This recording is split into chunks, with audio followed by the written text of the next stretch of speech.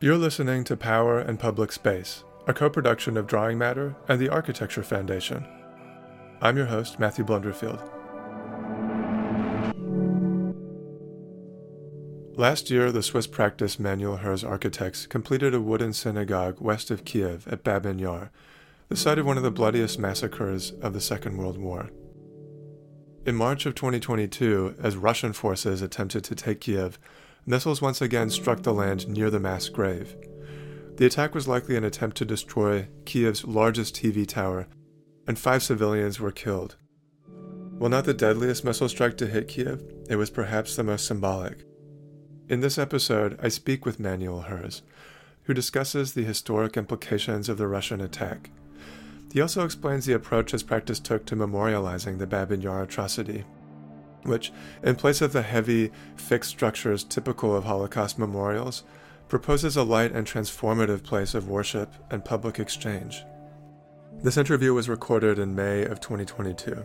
Manuel was in his practice in Switzerland, and I was at the Architecture Foundation in London.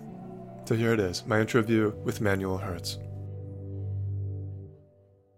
So you completed this wooden synagogue in the west of Kiev just a few months ago on the site of Babyn Yar, where one of the bloodiest massacres of the Second World War took place. Around 34,000 Jews from the city were killed by the Nazi Party over 2 days in 1941. This is one of the largest mass killings during the Holocaust. Of course, this area was once again under attack. I just want to know, first off, what went through your head when you realized that the site had yet again been attacked, this time by Russian forces? Of course, I was feeling a little bit of let's say, sadness, disappointment, or also fear, or a combination of all of these. Sadness because somehow it becomes clear that even though these sites are meant to teach us something about the massacres and the horrors of war and the horrors of these massacres, it seems that we don't learn anything. No, we kind of history repeats itself. And then there's of course also fear and anxiety of people being killed just 150 meters away from the structure. Of course, any loss of human life is much worse than the destruction of the building itself. So 5 people were killed, and this is incredibly tragic. The ongoing war is much more tragic and maybe beyond words. But also, if that building would have been destroyed, thankfully so far it's been intact. But it would also have told a certain kind of story or lesson of a certain kind of failure. And then maybe thirdly, it also maybe shows something that is very typical for Europe. Know that war returns to places where war has been in the past.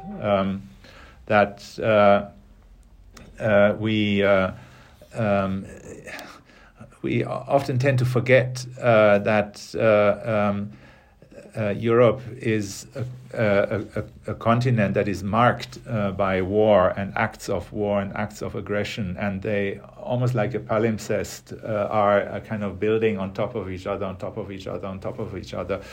We can't claim kind of innocence. Almost every square meter of Europe is soaked in blood over the last centuries and beyond, and often we see that it returns to the exact places where it has been before, and in a way, therefore, Babyn Yar is paradigmatic for Europe's history of war, Europe's history of aggression. We've just had, we were just lucky. Our fortunate generation were just lucky that it didn't hit us in the last few decades. Mm. You've mentioned elsewhere that we might think that the appropriate response to this almost unbelievably inhumane massacre should be an architecture that is somber, minimalist, and monumental, and that the architectural history of Holocaust memorials is full of these. But you wanted to approach the project in a very different way. Could you talk more about the approach you took to designing the Babyn Yar Memorial? Yeah, I mean, when I received the commission to design the synagogue, and that's maybe a year ago or just over a year ago, I felt, of course, a certain kind of honor. You know, this is really one of the ground zeros of European history, of 20th century European history. And it's a certain kind of honor, one can say, to be commissioned to build on this ground, the ground that has seen more death than almost any other place on this continent. And I also felt a certain kind of responsibility. How do I act as an architect? What do I do? As you mentioned, or as you quoted, I think there is a certain kind of almost like a genre of commemorative architecture, memorial architecture, that tends to express this commemoration through somberness. We know, of course, the Holocaust memorial in Berlin by Eisenman, and we know of many, many others. There's almost a certain kind of stupid equation that is made, that the heaviness of the crime needs to be equated with the heaviness of materiality. So everything is in concrete, in big stones. It becomes immovable, and these are memorials that you can kind of erect and come back 500 years later, and they'll still be there exactly as you've left them. And I thought, this is not the right way to approach Babyn Yar, or this is not the way that I want to approach Babyn Yar, for several reasons. One is that it's almost too easy to do it that way. It's almost too. Like I said, we can just leave it then, the memorial, and don't even need to worry about it anymore. It'll still be there in 500 years. And that's almost too, I think, we can forget about it. That's so interesting. It's like the monument just takes care of itself. And commemoration is so integral to the way you understand the synagogue. Could you talk more about that? Yeah, so I wanted to do something that is, in a way, completely taking the opposite direction and doing something that is transformative. I also thought there's 35,000 Jews that were killed, that all of these people had their own kind of ideas, hopes, identities, desires, languages, and we cannot reduce it to a single kind of monumental approach. And then there's, of course, many, many 10,000s of people who were killed in the weeks after the massacre. It's a massacre that was ongoing in a way. So I came up with this idea of a building that is transformative, that also brings a new ritual to the site. I thought if the people who visit the site are somehow drawn into it, are somehow become part of that commemorative architecture, that is much more appropriate. And if that architecture has this transformative quality, it does not demand a single way of being understood or a single way of being read, but it can maybe open to multiple ways of being understood and read. And that was important to me. So this design is kind of takes inspiration from these kind of pop-up books that unfold a three-dimensional space. And that's exactly what we did. We designed a synagogue that physically, manually unfolds into a large space, 100 square meters, with a very colorful painted interior, and everything is made of wood. And the ceiling itself, as you say, is painted, and it's with the star constellation that would have been visible over Kiev on the date of the massacre in 1941, along with symbols and iconography that reference interiors of historic synagogues of the Ukraine from the 17th and 18th century. And just seeing images of this colored interior of this, as you say, pop-up book of a synagogue, it's incredibly heterogeneous. And it is, in a way, anti-monumental. Yeah, I mean, I would claim it's maybe the most uncommon commemorative structure, but I think it goes to the very core what is commemoration, I would claim. The fact that it is made of wood makes it very, very different from all other kind of commemorative structures, which are, as I said before, mostly out of concrete or express their commemoration through heaviness. And here we have a material that has a certain kind of fragility, and this is in a way very important. The fragility of wood means that in a way it needs to be cared for continuously.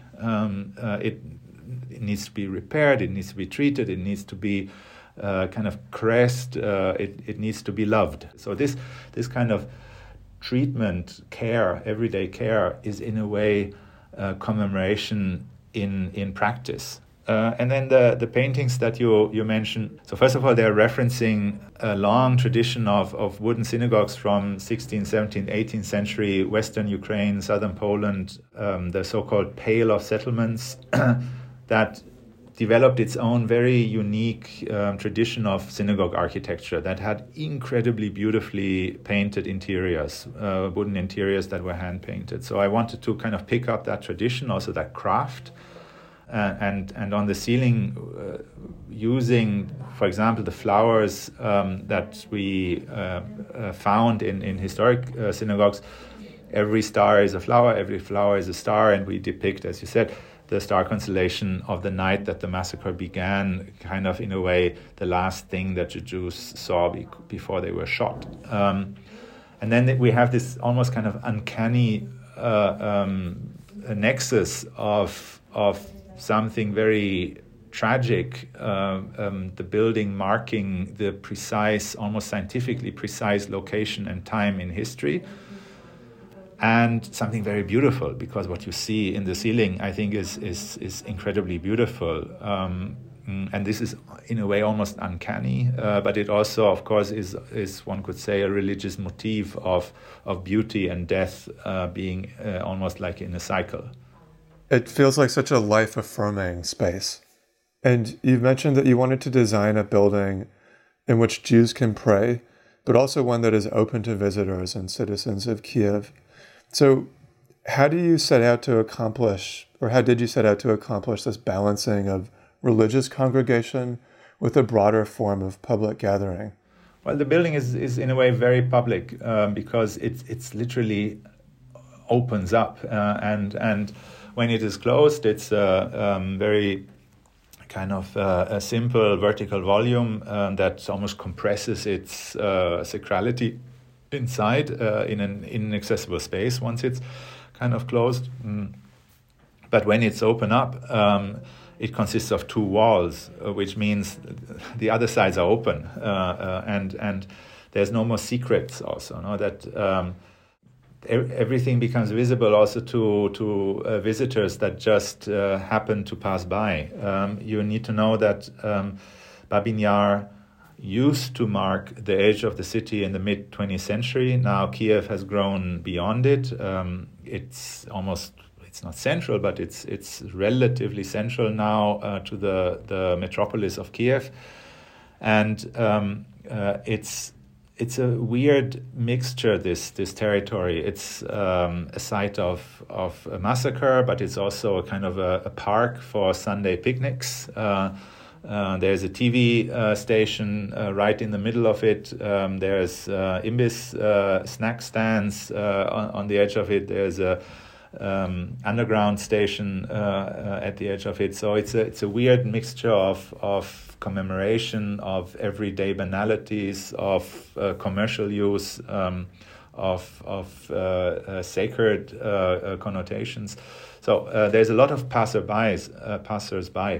And so the building, because of its openness, becomes very public and kind of expresses its content to the visitors. And in reference to the question of how, as an architect, do I act and do I react to this condition of building on the site of one of the worst massacres, I also wanted to create a structure, a building, that is used. So it's not just commemorative. It's a synagogue that is used, that kind of brings back Jewish life, active Jewish life, to the place where it was eradicated 80 years ago. And in a way, it's a building that, yes, it does look back into history and is commemorative, but that also looks forward, that in a way celebrates the beauty of life. And I think this is incredibly important, that on the site where Jewish Kiev was eradicated, we not only pay homage or commemorate those people that have been killed, but we also, in a way, honor them by bringing back life and by celebrating life. So we don't just close a chapter, we open a new chapter to mark kind of optimism on this site, which I tried to do through architecture. Manuel, thank you so much for your time. Thank you.